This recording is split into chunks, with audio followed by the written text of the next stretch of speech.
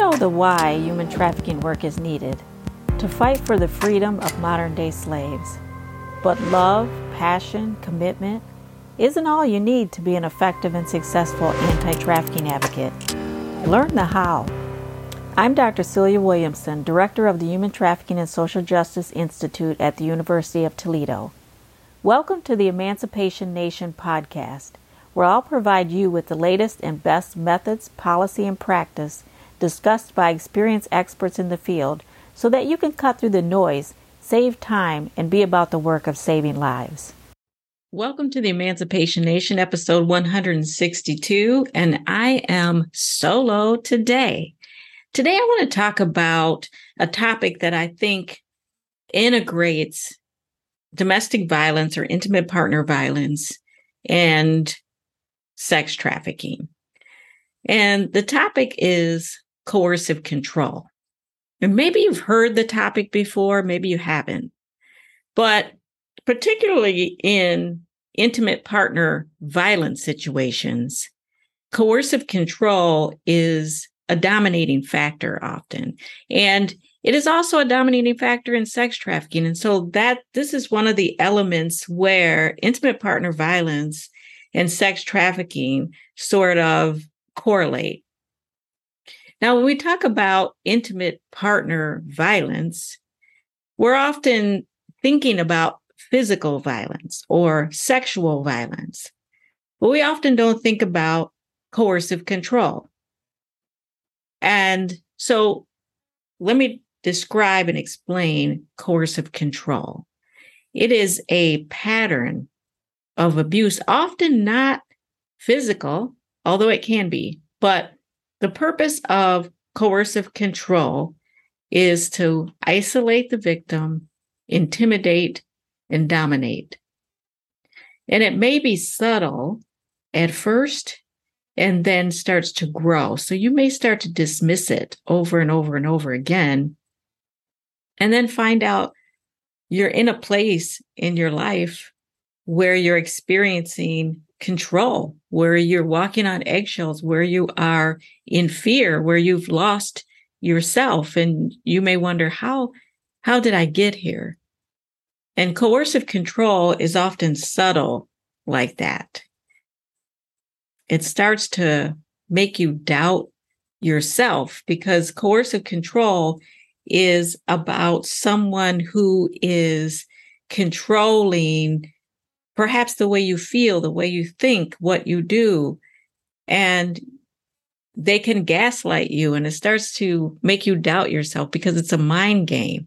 And coercive control is used to harm and really punish the victim. So who are the perpetrators of this coercive control? Often your partner, and in sex trafficking, some victims may call this their boyfriend, but perpetrators are often really angry people, really insecure people, so they have to control somebody else. The thing about some perpetrators of coercive control is oftentimes people think that they're a great person.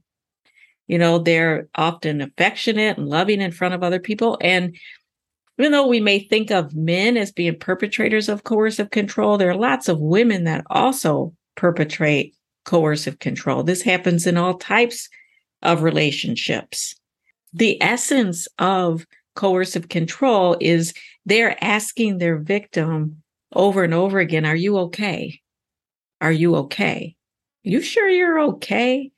And they don't use those words. They may say it in all kinds of ways, like, well, you didn't think that last week. Well, you didn't say that last time, or I'm just doing what you told me to say, what you were thinking. And then you say, well, I wasn't thinking that, or I didn't say that. But the essence is, are you okay? Right. And so what they're doing is they're getting to the conversation of, you're really not okay. Okay. And they're convincing you that you're not okay. And you need me. I need to make sure you're okay. And the way that I do that is to control you. Right. So some of the gaslighting might be, well, you said it, and You didn't say that, or you didn't do that, but they keep saying that you did. I'm just doing what you said. I'm just acting like you acted like you wanted. And so the point is to get you to start to question, now, did I say that? And then they start to tell you what you think. I know you think that I'm, and then they finish the sentence. Or I know you want me to, and then they finish the sentence. They want to start telling you kind of what you think and what you feel. And sometimes the argument that they're in with themselves because they've told you what you thought, and then they're responding to what they said you thought that you likely never thought. And there's an argument going on of which you're not really a participant. You're just defending yourself about what you know at that point you thought, and what you know you didn't think, and what you know you felt, and what you know you didn't feel. But over time, they can wear you down. And you can begin to think, wait, do I think this? I guess I do. I guess I feel this way. And you might even be in the argument taking the opposite side just to validate that this is not what you were thinking or feeling.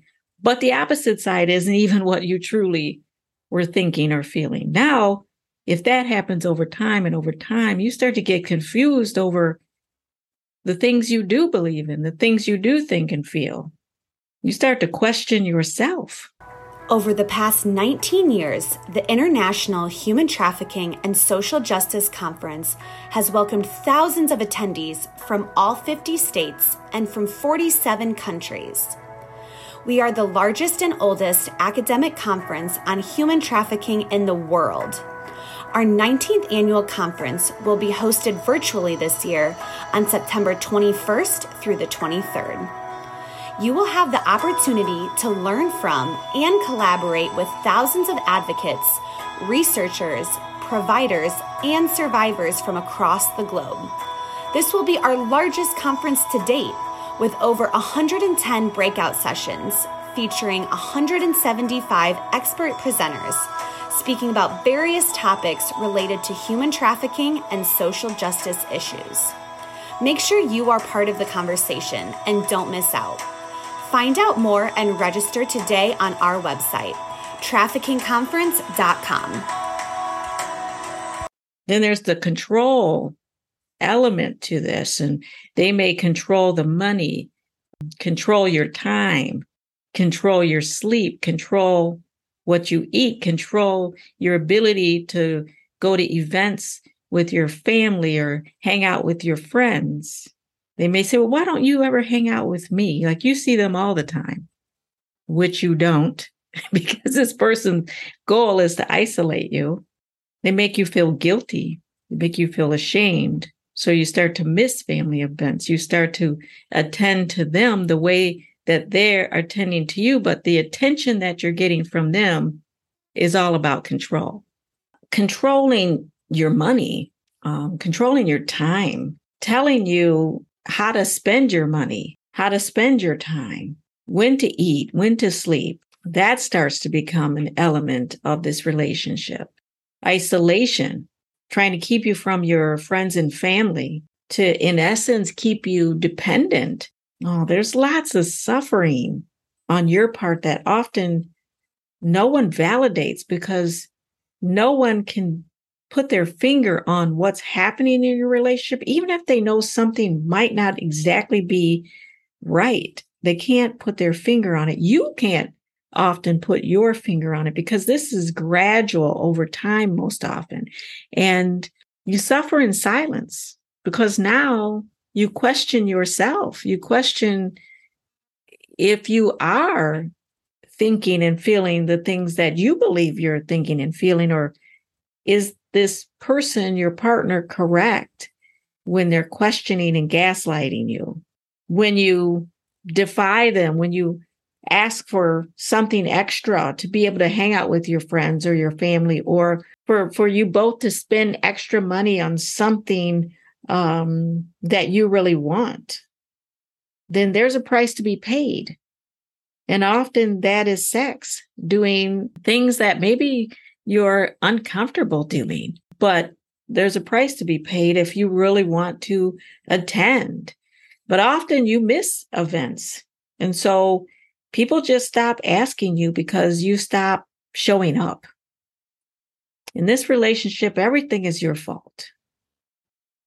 Even when there is something outside the relationship that happens to them, somehow it gets to you. Somehow it's your fault. Well, I didn't want to say anything since when I say something to you like that, you go off, or I didn't want to do anything because when this happens to you, somehow it gets back to you. They acted in a certain way or failed to act in a certain way, and somehow it is your fault.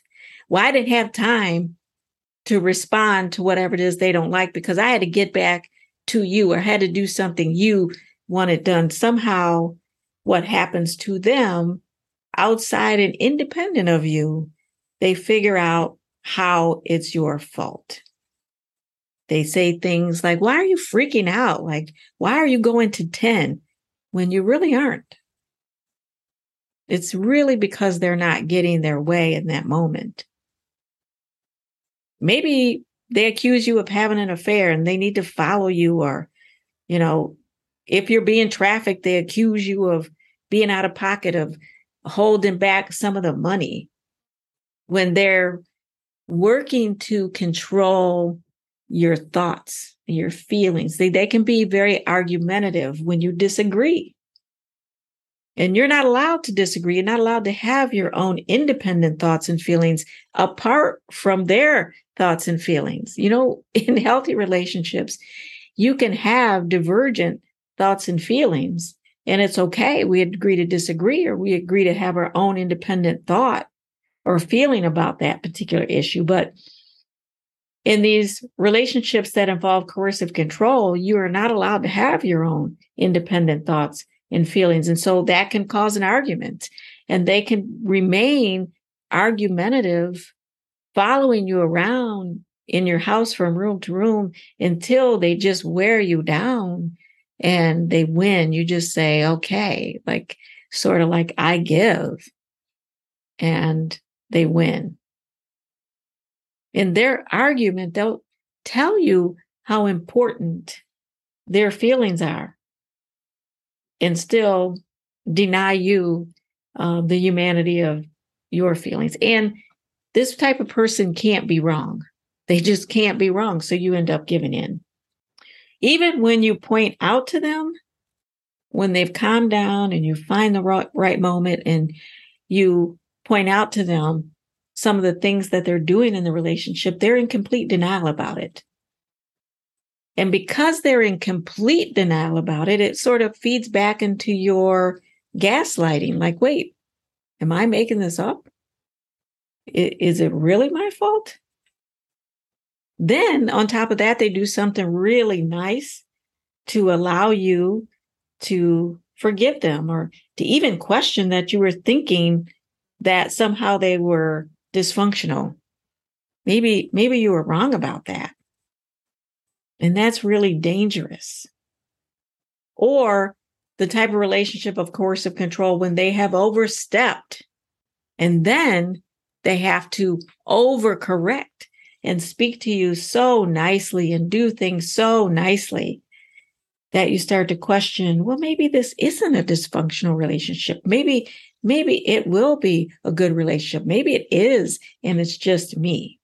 People that live under coercive control, they think that no one knows what's happening. They think that nobody sees it, and that it looks, at least from the outside, to be a great relationship. But most often, if you are and when you are allowed to be around your friends or your family, there might be one or two people that knows it. They know something is wrong. One good way to find out if you are in a relationship where you are the victim of coercive control is that you know everything about your partner, and You've adjusted yourself so much through this relationship that you believe and say and do everything exactly the way they want, or at least you try to, but they quickly point out when you have failed. And during this process, you lose yourself. You don't know who you are anymore. You don't know what you stand for. You don't know what you like. You don't even remember what you used to do or what you used to like. And if you do remember it, it's sort of off in the distance, and you're trying to remember it and maybe bring it back closer to your life and have some independence, be your own self, independent of this relationship, but it's difficult. Another common denominator is that you often feel sorry for them. And that's why you don't leave. You somehow convince yourself that without you, they just wouldn't make it, or maybe they told you they wouldn't make it, or they might commit suicide if you leave. Maybe it's because you feel like you love them so deeply. Sometimes it's not that. Sometimes you're just afraid to leave and you just feel sorry for them. They're not going to be able to make it. But sometimes you do feel like you deeply love them, and you resign yourself to be their emotional punching bag. And that's when you know that they've taken your self-esteem. They've lowered your self-esteem so much that you're willing to allow them to do that to you. When you feel like you love them so deeply, check it out and see, are you soulmates or are you wound mates? Are you connecting and meeting each other emotionally in sick places that need to be healed? And you can't heal together because you'll feed back into each other's sicknesses. If you are a victim of coercive control, reach out. Reach out. There is life after coercive control. Coercive control happens in intimate partner relationships. It happens in domestic violence relationships. And remember the difference. Domestic violence is you could have a teenager that is violent in the home. So it doesn't have to be an intimate partnership, but it can happen in intimate partnerships. It can happen in domestic violence, and it can happen in sex trafficking. If this isn't happening to you, maybe it's happening to a friend of yours, a family member, a coworker.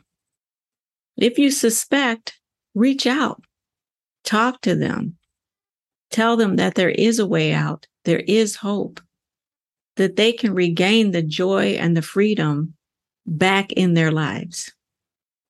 And if you're a professional or you're walking alongside a survivor of sex trafficking or sexual assault or intimate partner violence, don't just look at the physical abuse or the sexual abuse. And when you don't see signs of physical abuse, for example, don't assume that everything's all right, that everything's better, because that perpetrator can just simply look at a victim, and that victim will know what they should say, what they shouldn't say, how they should act, and how they shouldn't act.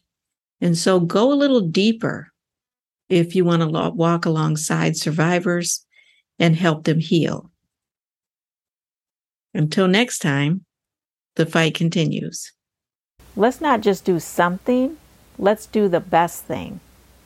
If you like this episode of Emancipation Nation, please subscribe and I'll send you the weekly podcast. Until then, the fight continues.